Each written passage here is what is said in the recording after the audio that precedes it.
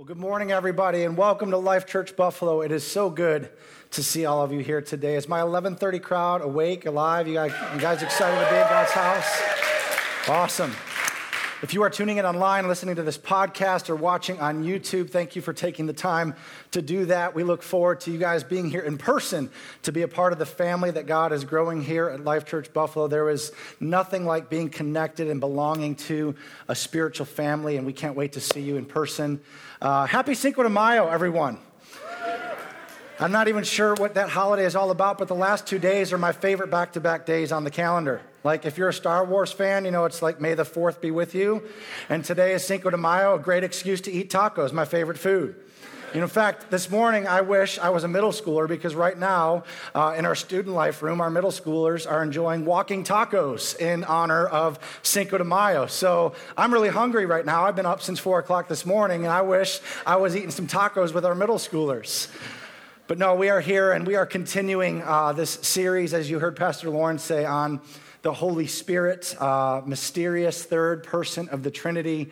And the challenge that I have as a communicator is in recognizing that we've got people from all different sorts of backgrounds here today. And what is normal for one might be completely foreign to another, and what is normal to that person might be completely strange and weird to another person. And in fact, just to illustrate how many different backgrounds we have here today, if you would play along with me and answer this question by raising your hand, like how many of you here today come from a Baptist background? Raise your hand. Okay, we got some from a Baptist background. How about Catholic? Do we have any Catholic? Oh, a good number of those. I find that very common in this town, especially this part of the country. How about Presbyterians? Anybody come from a Presbyterian background? We've got several from a Presbyterian background. How about Charismatic Pentecostal? Raise both hands. Some of y'all raised your hand for every single one of those. You're like, yeah, I did that for a little while, and I did that for a little while, and then I did that as well. How many of you would say, I did none of them? I was just a good old-fashioned sinner before I met Jesus. We got some of you in here today, too, and I'm a little envious of you because I think you're probably coming from the best place. You're coming with a clean slate. You know, you don't have some of the baggage that those of us with church backgrounds sometimes have when it comes to this topic, especially on the Holy Spirit. And so I have a joke I want to start with today to just kind of like lighten the mood a little bit. I think you'll find it interesting. It highlights some of the differences in the denominational backgrounds that we all come from. How many Baptists does it take to change a light bulb? Change? Who said anything about change? How many Charismatics does it take to change a light bulb? Only one, since his or her hands are already in the air. How many Pentecostals does it take to change a light bulb? 10. 1 to change the bulb and 9 to pray against and bind a spirit of darkness. How many Catholics does it take to change a light bulb? None. They always use candles. How many Episcopalians does it take to change a light bulb?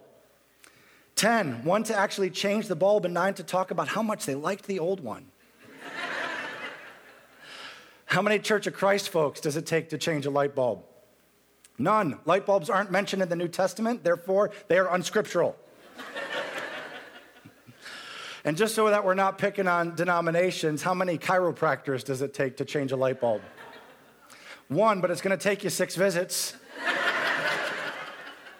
And how many telemarketers does it take to change a light bulb?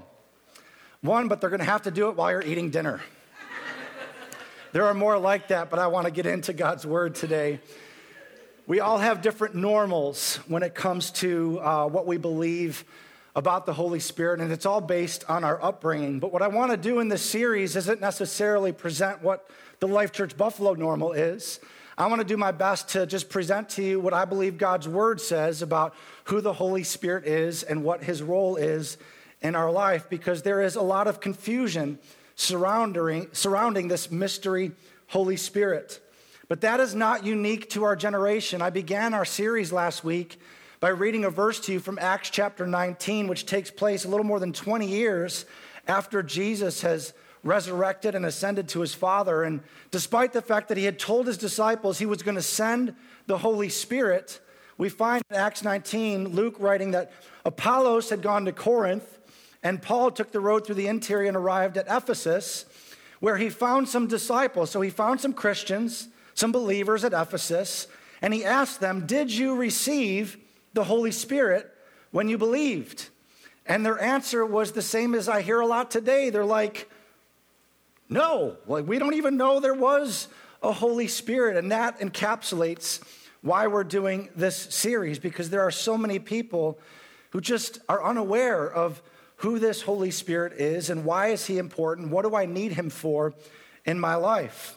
Because some people have rejected him and held him at an arm's length because it's been packaged incorrectly by people.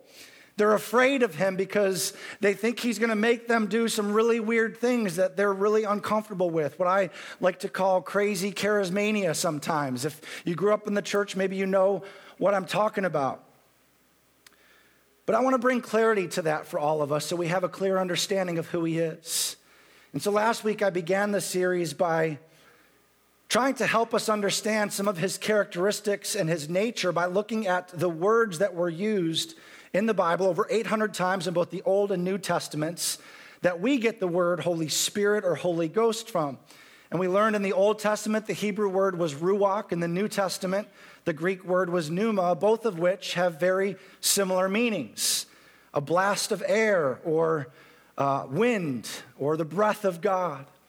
And so we compared him to wind in the natural and realized that he has a lot of similar character traits. Like wind, he is unpredictable, he is unseen, he is powerful, and he is refreshing. That's what we talked about last week, that he is a breath of fresh air. And when we begin to understand who he is and how he operates, we're not going to run from him.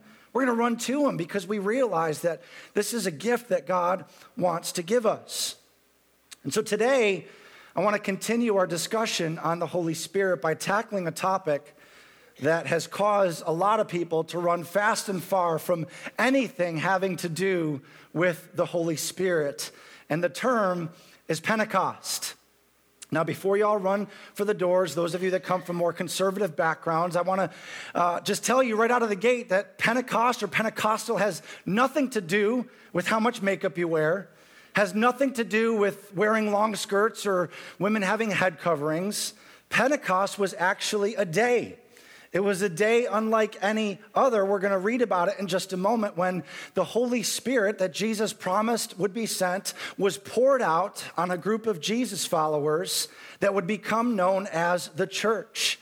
And I want to read the account to you today. And I'm going to read more verses than I normally do on most Sundays because I want all of us here today to have a clear understanding of what the cultural context was and what the events were that surrounded this event where the Holy Spirit was poured out on the church. And so we're going to begin in Acts chapter 1, verse 3, where Luke writes, after his suffering, after Jesus had gone to the cross, he then presented himself to them, to the disciples, and gave them many convincing proofs that he was alive. He appeared to them over a period of 40 days and spoke about the kingdom of God. On one occasion, while he was eating with them, he gave them this command: do not leave Jerusalem, but wait for the gift that my Father promised, which you've heard me speak about. He's like, just a couple weeks ago, guys, right before I went to the cross, I told you that I was going to go to my Father and that he was going to send the Holy Spirit. And he calls it a gift. You've heard me speak about it. Verse 5, for John baptized with water, but in a few days you will be baptized with the Holy Spirit. And verse 8, he says, you will receive power when the Holy Spirit comes on you. And you will be my witnesses in Jerusalem, Judea, and Samaria, and to the ends of the earth. This is Jesus speaking to his disciples. And after he'd said this, he was taken up before their very eyes until a cloud hid him from their sight. And so after rising from the dead, Jesus spends about 40 days in his glorified body, kind of, walking through walls, appearing to people, and leaving final instructions before he ascends to his Father. And he left them with instructions to wait in Jerusalem for this gift.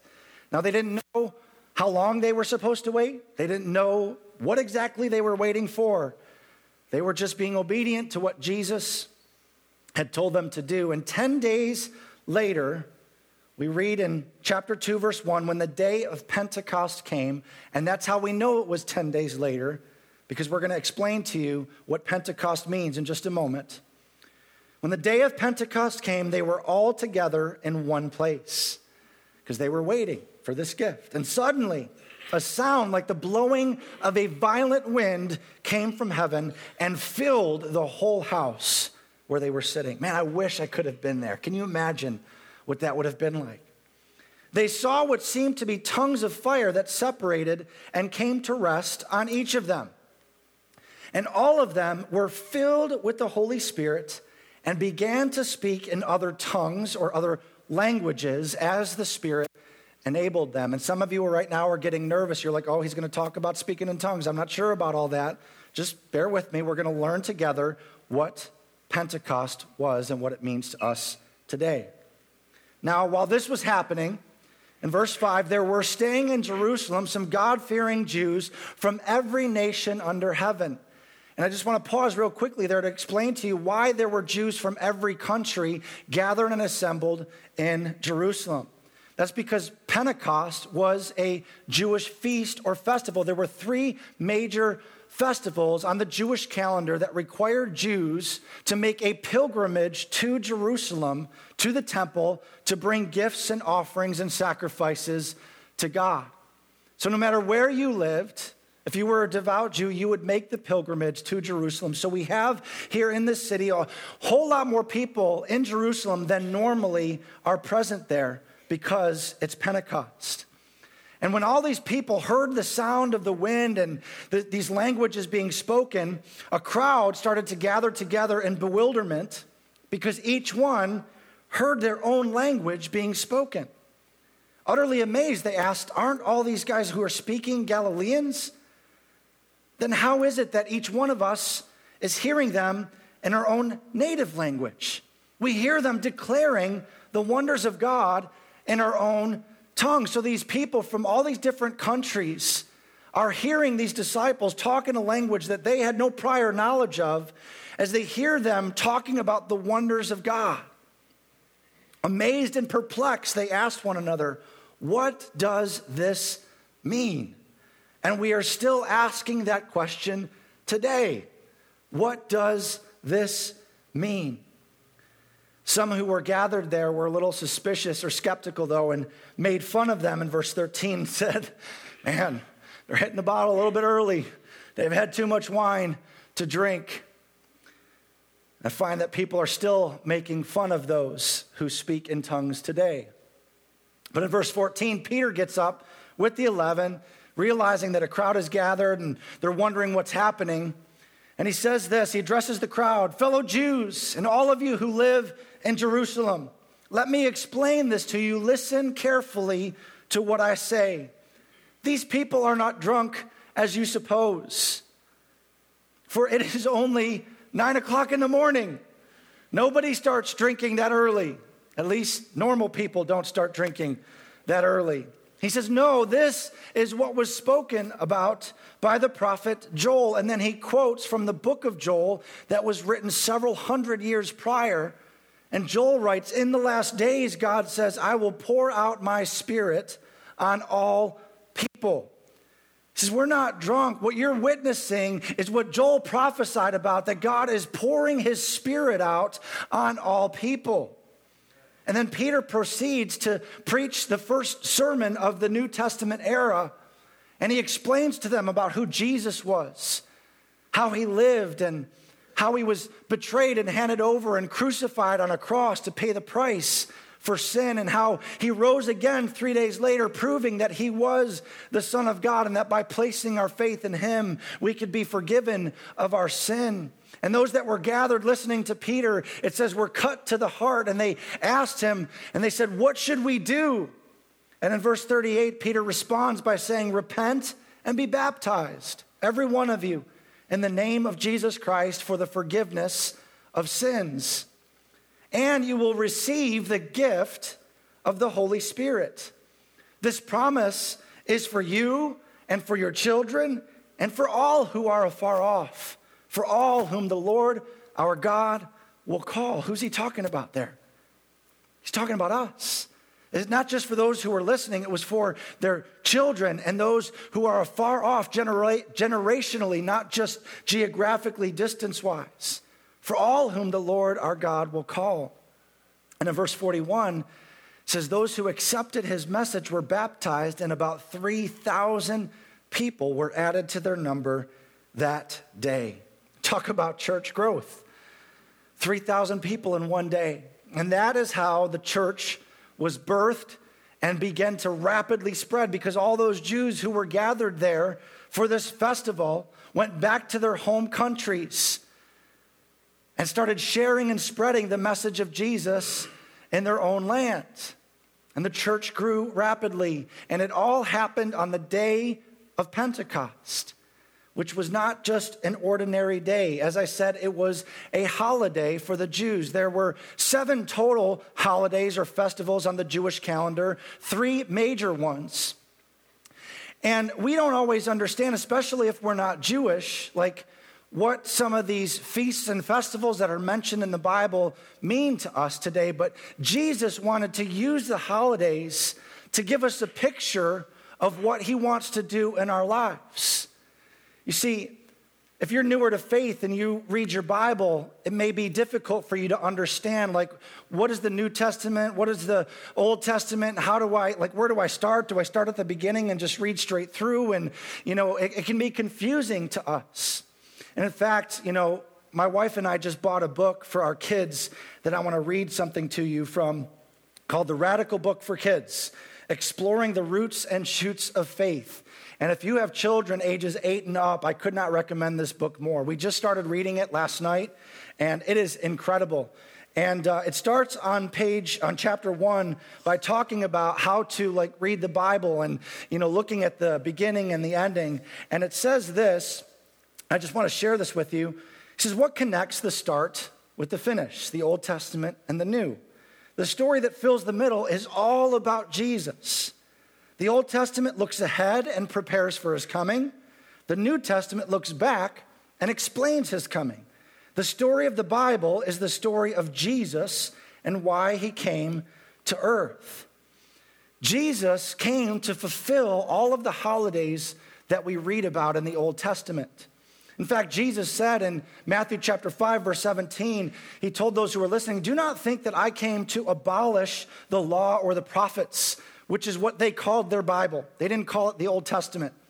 The law was the first 5 books of the Bible with the Torah, and then the prophets was pretty much the rest of the Old Testament. He said, I didn't come to abolish that. I came to fulfill them. See, and we today, we don't continue in the practices of the Old Testament because Jesus fulfilled them. But we can certainly benefit from observing the principles of them. You can actually see Jesus in the Old Testament if you understand the picture, if you know what to look for. You can actually see Jesus' plan for your life when you look at the 3 major Jewish holidays, which we're going to talk about 2 of them today. I want to teach you this and I want to show you this so you can understand the journey that Jesus wants to take you on in your life as one of his followers. And so the first major holiday on the Jewish calendar was Passover. Passover. For those of you who don't understand where this originated from, about 1900 years prior to Christ arriving on the scene, God's people, the Jews, were called Hebrews at the time, had to move from Canaan to Egypt because of a famine in the land. And for a while, they enjoyed some good times there. The Pharaoh was friendly to them. You might know the story of Joseph, and his brothers who had sold him into slavery and all this stuff. And, they began to flourish in Egypt. But then the next Pharaoh came and didn't look so favorably upon the Hebrews and was concerned at how rapidly they were increasing in number. And so he decided to enslave the Hebrew people. And so they wound up stuck in Egypt for 400 years. Until finally, God raised up a deliverer, a man named Moses, whom he spoke to from a burning bush and said, I want you to go to Egypt and tell Pharaoh to let my people go. And so Moses goes and does what God told him to do, says, Pharaoh, God says to let his people go. And Pharaoh's like, I don't think so. This is my whole employment force. These are my workers. Like, how are we going to get anything done if I let you go? And so God then does a series of miracles, or 10 plagues in total, all designed to bring Pharaoh to a point where he will let the people go. The 10th plague, for those of you who are unfamiliar with the story, was the firstborn male child of every living thing in the land being taken, as the death angel would be sent. And obviously God wanted to spare his people from that, and so he gave them instructions to sacrifice a lamb and take the blood of that lamb and apply it to the doorposts of the homes in which they dwelt. And when the death angel came by, he would see the blood and pass over their house, sparing them from this. The next day, Pharaoh wakes up. His son has died, as well as all of the other firstborn of every living thing in Egypt, animal and people alike. And Pharaoh finally has had enough. He says, "Get out of here. Go. You're free to go." And so that is how the Israelites were delivered from Egyptian slavery and captivity. And from that point forward, God told them, he goes, "I want you to take one day every year to remember what I have done for you in rescuing you from Egypt." And this one day, this holiday was called Passover. And there were some specific instructions that he gave them for how to observe Passover. It would begin at 9 a.m. when they would sacrifice the Passover lamb, so that they could cook it later to eat it as part of the Passover meal. They would then, according to Jewish ceremonial law, put the lamb in the oven at 3 p.m. And this symbolized that the lamb's sacrifice was basically a covering for the people's sin. Now, Jesus came to fulfill the law. We know that Jesus died on Good Friday, which was also Passover. And I want you to see the similarities. We know that Jesus was put on the cross and sacrificed at 9 a.m. We know that he finally surrendered his life and gave up his life at 3 p.m., where he was then put in the tomb. This is incredible. And his sacrifice doesn't just cover our sin, his sacrifice removes our sin. Do you see the similarities? That the Passover in the Old Testament, Jesus was a fulfillment of. That's why Paul wrote in 1 Corinthians 5, verse 7, "For Christ, our Passover lamb, has been sacrificed." So we need to understand that Passover is a picture of salvation, a picture of what Jesus has done for us by laying down his life, shedding his blood, so that we could be forgiven of our sins could be removed for us. And we need to understand that this experience, salvation, stands all on its own. There's nothing we can do to earn salvation. It is God's free gift to us. That's what grace is. It is unmerited and undeserved favor. Because of his great love for us, Jesus laid his life down, not because of anything we've done. But we need to understand that everything that God has for us isn't encapsulated in this one experience. God has more for you to experience. You weren't just saved from something, you were saved to something. And the other Jewish festivals and holidays were meant to be a picture of some of the other things that God had in store for us. And the second major holiday was Pentecost. It was Pentecost. And it comes from the Greek word Pentecosti, which means, are you ready for this? It's a totally scary word. It's freaked a lot of people out. It means 50th. Ooh, scary. It means 50th because it was meant to be celebrated 50 days after Passover. So that's the Greek word in the New Testament. In the Old Testament, it was known as Shavuot. I think that's how you pronounce it. I'm not sure if I'm saying it correctly. Shavuot, which is the Hebrew word for sevens, because Shavuot was to be observed on the 50th day after Passover, or after 7 sevens, or a week of weeks. 49 days after 7 weeks had been completed, on the 50th day, they would celebrate Shavuot, or Pentecost. And because of that, it's known in the Old Testament also as the Feast of Weeks. Now, Shavuot, or Pentecost, had double significance. Number one, it marks the all-important wheat harvest in Israel in the spring, which lasted 7 weeks. It was a season of gladness designed to offer God the first fruits of the new grain harvest. It was a festival, a day of thanksgiving to God who had faithfully completed what he had begun by bringing them out of Egypt, bringing forth a harvest to be enjoyed by the people. Separate experience. But it also, the second reason it's significant to understand is it commemorates the day that God gave the law or the Torah to the nation of Israel that were assembled at Mount Sinai. In fact, get this, as I researched it this week, one of the Hebrew titles for this holiday is Zman Matan Torah, or the season of the giving of the law. There are some rabbis that actually believe the Torah was given on the day of Pentecost. Now, in my research, I can't definitively say if that's when it actually happened, but this is the day that many Jews choose to remember and celebrate the law that God had given to Moses at Mount Sinai. Because after they came out of Egypt, God led them to this mountain called Mount Sinai, where Moses went up and God gave him the law. And so I want to show you some of the characteristics of what happened in the giving of the law, and then show you the similarities of the giving of the Holy Spirit at Pentecost. When Moses went up on Mount Sinai, a cloud descended with loud noise and fire. You can read about it in Exodus. There was an earthquake, this dark cloud covered the mountains, there was thunder, there was lightning, there was fire. And then God would write his law on tablets of stone.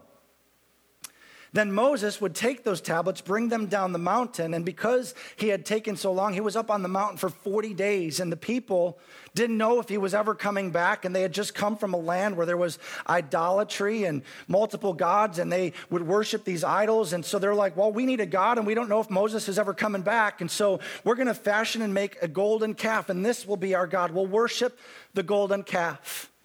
And because of their rejection of God, 3,000 people died that day when God gave them the law. But again, compare that with what happened on the day of Pentecost that we read in Acts chapter 2. When the Holy Spirit was given, the Holy Spirit descended with a loud sound and fire.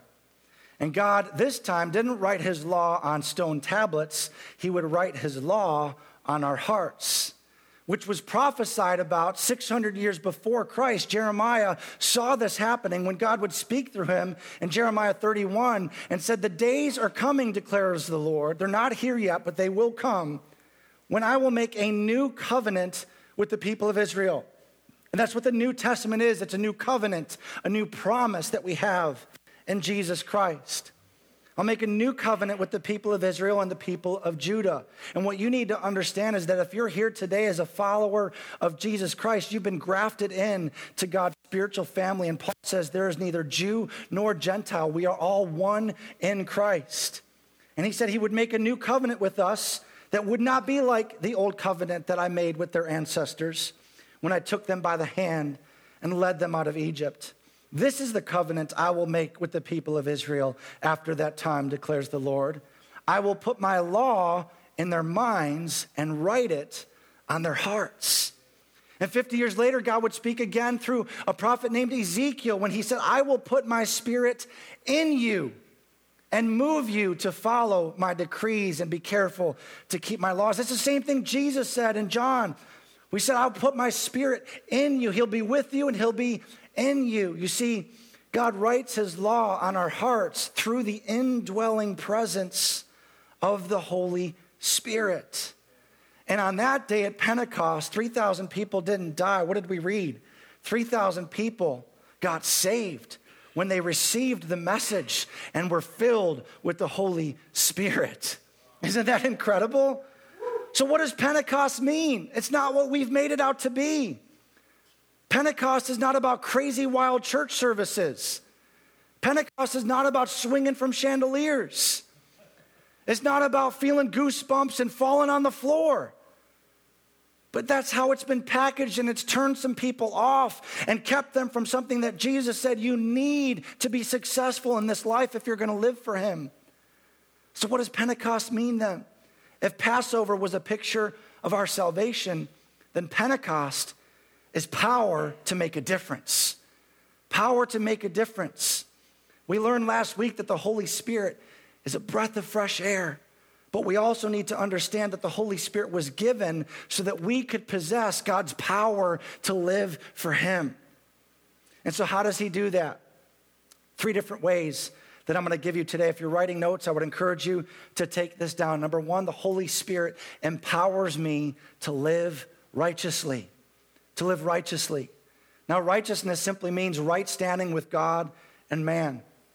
And if Pentecost was a commemoration of when God gave the law, I find that there are many Christians today who are still trying to adhere to this law as if it were an external set of rules and regulations. That's how so many people approach Christianity. They just think it's like, well, God said, don't do this and don't do this and don't do this. And your desire is pure in it, like you love God and you read the Bible, you try to, obey the 10 commandments, you try to align your life with it, but you struggle because there's this internal battle and you've got some desires that are totally contrary to what God's word says about how we should live. But when you're filled with the Spirit, he writes his law on our hearts on the inside and your desires begin to change. That's what Paul was talking about when he wrote in Romans 8, verse 9. But you are not controlled by the sinful nature, he said. And some of you are like, well, I would beg to differ because it sure the heck feels like I am. Paul's saying you don't have to be controlled by the sinful nature. He said you are controlled by the Spirit if you are filled or if you have the Spirit of God living inside you. See, when you're filled with the Spirit, he begins to do a transforming work on the inside of you where you're no longer trying to obey an external set of laws and rules. Now it becomes like his law is on the inside. It becomes a part of who I am, and now I want to. It's not a have to, it's a want to because he changes our desires, and I want that for you guys so badly because honestly, it's a heck of a lot more fun to live that way and a whole lot easier than trying to do it in our own strength. He empowers us to live righteously. In fact, Jesus said, when I send my Holy Spirit, he will guide you into all truth. That's one of the jobs and roles of the Holy Spirit is to guide you into all truth. He'll talk to you. You no longer have to try to remind yourself or slap your hand anytime you get out of line or do something that isn't what you're supposed to do. He'll speak to you. Say, hey, Pete, don't do that. That's going to take you farther from me. I want to show you some things. Do this instead. He'll help you make decisions. He will. It'll be like this way seems like the most obvious way to go, but you'll hear this voice on the inside of you saying, no, I want you to go this way instead. And this was prophesied about in the Old Testament when Isaiah, he knew that this is what it would be like when God would give his Spirit, because he says, whether you turn to the right or to the left, your ears are going to hear a voice behind you saying, hey, this is the way. Walk this way, walk in it. Don't go that way, go this way. I want you to experience that he empowers you to live righteously, to make good decisions, to align your life and gives you the power to do what he's called us to do. And he'll help you make those decisions. I know I've shared this story in the past, but Kelly and I experienced this firsthand when we were presented with the opportunity back in 2012 to move from Buffalo to Columbus to join a church there. And as exciting as it was also very scary for us as, I had a great job and Kelly's photography business was booming and, growing. And, I didn't know if I'd be able to provide for my family if we moved. And so we both set out to pray because we wanted to hear God's voice. Lord, is this what you have for us? And I heard God's voice very clearly. I remember where I was sitting in her photography studio as we were praying. And I said, Lord, I need you to speak to me. And I quieted my heart. And I heard him in that still small voice on the inside say, Pete, do you trust me? Do you trust me? And I knew in that moment that this was him encouraging me to go, because if I stayed, I would be trusting in my job to be my source. But he was saying, do you trust me to be your source if you go where I call you to go? And then 3.5 years later, we were faced with another decision as Pastor Craig McLeod the founding pastor of this church, called me up and asked me to pray about moving back to Buffalo to help lead and eventually take over this church. And I was really excited about the possibility of it. I was open to it, while Kelly, on the other hand, was a little bit reluctant because we were settled in Columbus and we loved our life there. We had a great house. We lived in a great neighborhood. Our kids had friends. It was a great school district. Like, everything was great about our life. But we both said, God, we don't want to let our comfort with our present circumstances to keep us from walking through a door that you might be opening here. But God, we need to hear from you. And so we did a 3-day fast where we determined to pray and seek God. And if you're newer to faith, fasting is a spiritual discipline where you can sacrifice something or lay something aside for a season, maybe food, and sort of starve your natural appetite, your fleshly appetite, so that you can hone in on your spirit's ability to hear God, because that's where he lives, is inside your spirit. And on day 2 of the fast, we were both praying in different parts of the house. My wife opened up her devotional. Many of you know the story, and the whole devotional that day was built around a verse in Genesis which says, I am the God of Bethel, where you made a vow to me and anointed a pillar. Now leave this land at once and go back to your native land. We're like, okay, God, we needed to hear from you, and you've spoken clearly. He will empower you to live righteously. He'll help you make decisions. He will speak to you. The second way that he empowers us is to live supernaturally. A lot of Christians try to live this faith life in their own natural strength, but listen to me, church, you were never intended to live in your own strength and power. We were intended to be a supernatural people. Most of us wouldn't disagree with the fact that Jesus lived a supernatural life, right? Performed many miracles, healed people, raised people from the dead. In fact, the Apostle Peter was one time witnessing to a Gentile named Cornelius, whom he was trying to convince to become a Christian. And he used this wording in Acts 10:38 as he's talking to him. He says, you know that God anointed Jesus of Nazareth with the Holy Spirit and with power, so that Jesus could go around doing good and healing all who were oppressed by the devil, for God was with him. And many of you would be like, well, yeah, he was Jesus. Of course he lived a supernatural life. He was the Son of God. But Jesus said that I will send the Holy Spirit who will be with you and who will be in you. And if you believe in me, greater works will you do than I've done. You guys, I want to live a supernatural life. I don't know about you, but Jesus said that we would be able to do greater works than him. I want that in my life. I want to see more miracles in our church. I don't want us to just be really good at what we do. Like, I'm all for excellence. That's one of my core values if you know me. Like, we will do everything we can to set the table so that people who are far from God can come and experience the presence of God in a way that they know we have prepared for them. But I don't want it to just be about our efforts. I don't want it to just be about the lights and the smoke and all of that stuff and serving great coffee. It's all great and it all has its place. I'm all for it. But I don't want it to just be our own stuff. I don't want it to just be a production. I want the supernatural. I want the presence of God on display and at work in our midst. When you read the book of Acts, you see the apostles everywhere they went. They laid hands on people, the sick recovered. And what happened when they did that? People who were unbelievers saw it and became believers because that God is real. His power is available for me. He can save me. He can set me free. He can deliver me. I want that here. My prayer for our church, I pray this every single week before I prepare to preach. What the Apostle Paul wrote in 1 Corinthians chapter 2, verses 4 and 5. And I pray that my message would not, and my preaching would not be with just wise and persuasive words, but instead with a demonstration of the Spirit's power. Why?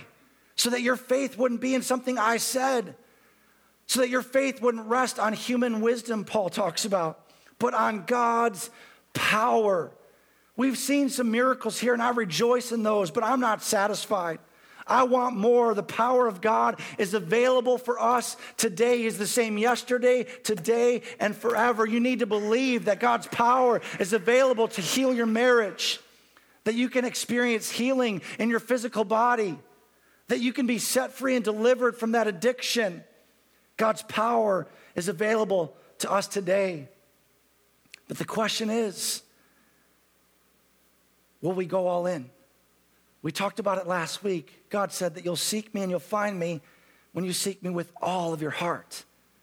And too many of us say we want miracles. We say we want to see the supernatural, but we've got one foot in the world and one foot in our faith, and we wonder why we're not seeing more miracles in our midst. Will you go all in with me? Will you chase him with a reckless abandon and say, God, I want all that you have for us. I want to see miracles in our midst so that people who don't know you can look in and say there is no logical or rational explanation for that except that God is real and he is alive. And if he can do it for them, he can do it for me. That we would see a harvest of souls. He empowers us to live supernaturally. The third thing that he does is empowers us to live on mission. He empowers me to live on mission. And ultimately, at the end of the day, guys, this is what it's all about. You see, when you said yes to Jesus, for those of you who are followers of him, you weren't just punching your ticket to heaven.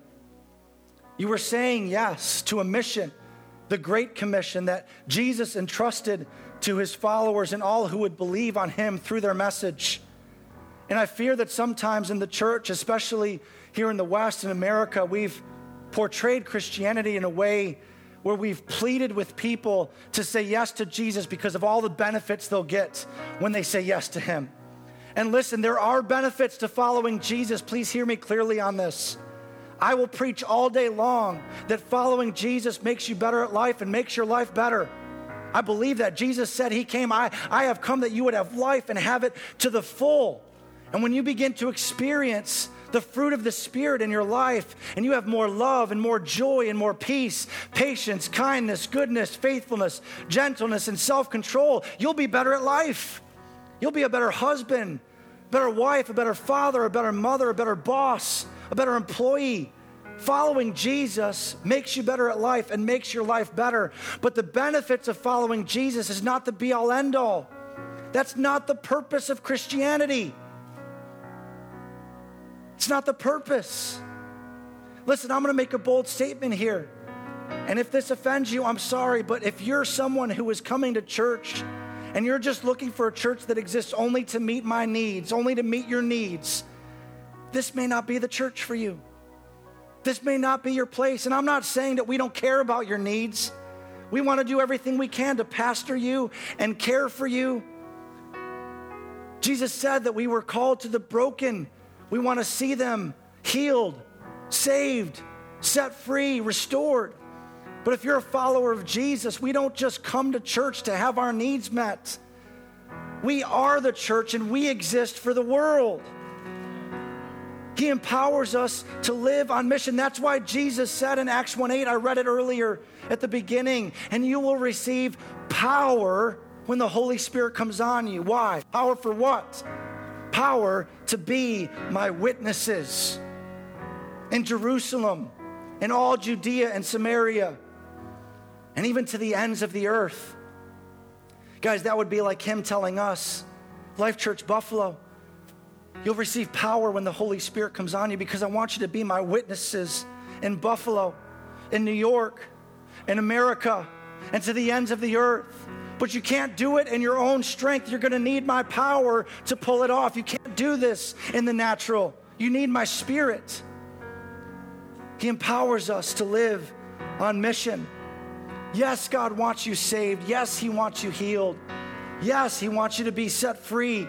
But it's not so that we can hoard that and keep that to ourselves. It's not about feeling goosebumps. It's not about having this emotional experience in church. It's about being saved, healed, and set free so that we can take that message to our classmates and our coworkers, our neighbors, our friends, and our family members so they can be saved, healed, and set free and join the mission to make other disciples of their friends, family members, coworkers, and neighbors.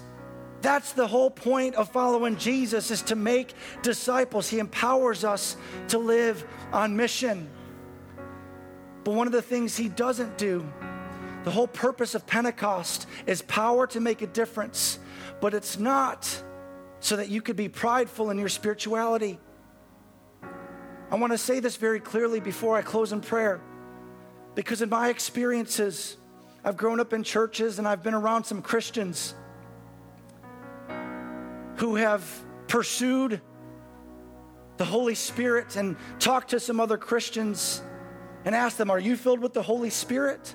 And if they say no because they don't know about it, or because they believe differently, or they're just unsure, all of a sudden it's like they look down their noses at this person as if they're a second-class Christian. Listen to me, there is no place for that in the body of Christ. Let's not let pride sneak in here. Being filled with the Holy Spirit doesn't make me better than you. Being filled with the Spirit makes me better than me, because He empowers me to live righteously. He empowers me to live supernaturally. He empowers me to live on mission, and I can't do any of those things in my own strength. So being filled with the Spirit doesn't make me better than you. Let's make sure that we remain humble and we work together with saints of all denominations, no matter what they believe, and recognize that this isn't about being spiritually superior to other believers. This is about letting God empower me to be all He's called me to be and do all He's called me to do, because Pentecost is power to make a difference. Let me pray for you today.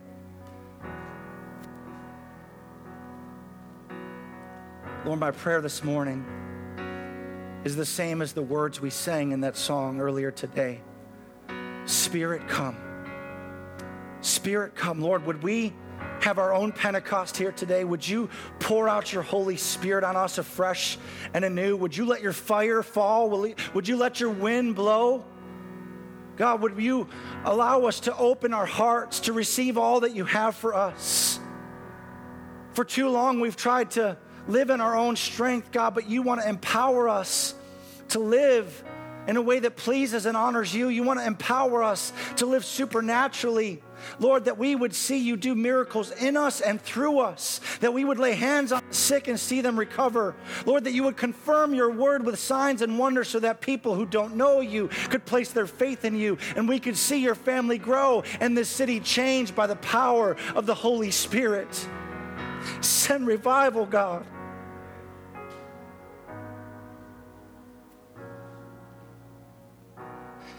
We say yes, Lord. Fill us with your Holy Spirit today. If there's anybody here who's hungry for the Holy Spirit, if you feel comfortable, would you just raise your hands as a sign of surrender, in a posture of receiving? Lord, we say, come, Holy Spirit, come. Tongues of fire testifying of the Son. That fire is symbolic of the presence and power of the Holy Spirit, who enables us to speak your word with boldness, to be your witnesses everywhere we go. When we go to our workplace tomorrow, when we're surrounded by people who don't know you, when we go to school, when we're talking to our neighbors, God, that power would rise up within us to represent you well, to share your message of hope and abundant life with people who desperately need to know that you are real and that you have power to change their life. You could put your hands down. There might be some people here today who would say, you know what, Pastor Pete, I've never even experienced Passover. I didn't realize that Jesus was a fulfillment of a picture given in the Old Testament, who would sacrifice his life to take away my sin. And today I'm ready to surrender my life to him to receive that free gift of forgiveness. If that's you here today with all heads bowed and eyes closed, I just want to simply ask you, if you're ready to surrender your life to him and invite his Holy Spirit to come in and live inside of you, would you just let me know by slipping your hand up? Anybody here today all across this place? I see that hand in the middle. God bless you, sir. I'm proud of you. It's awesome. I see that other hand in the back. God bless you, ma'am. That's what it's all about. I see that hand in the back. This is a holy moment here. We are experiencing the power of the Holy Spirit that God's word says convicts of sin, of righteousness, and judgment. One last time. Anybody else? Church, would you join those who are saying yes to Jesus this morning and pray this prayer with them out loud with me? Say, Heavenly Father, thank you for sending Jesus to be my Passover lamb, to be a sacrifice for my sin. I receive this free gift. Forgive me.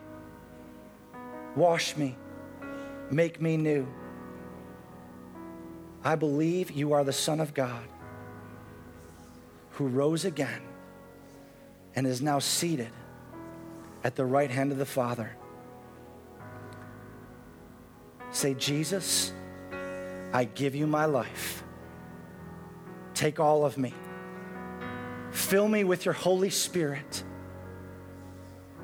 and give me the strength and the supernatural power to live righteously, to turn away from my old life, to live supernaturally, that you would perform miracles in my life, and to live on mission, that I would take this message to my circle, to the people in my life who need to know you and experience the same power that is now filling me.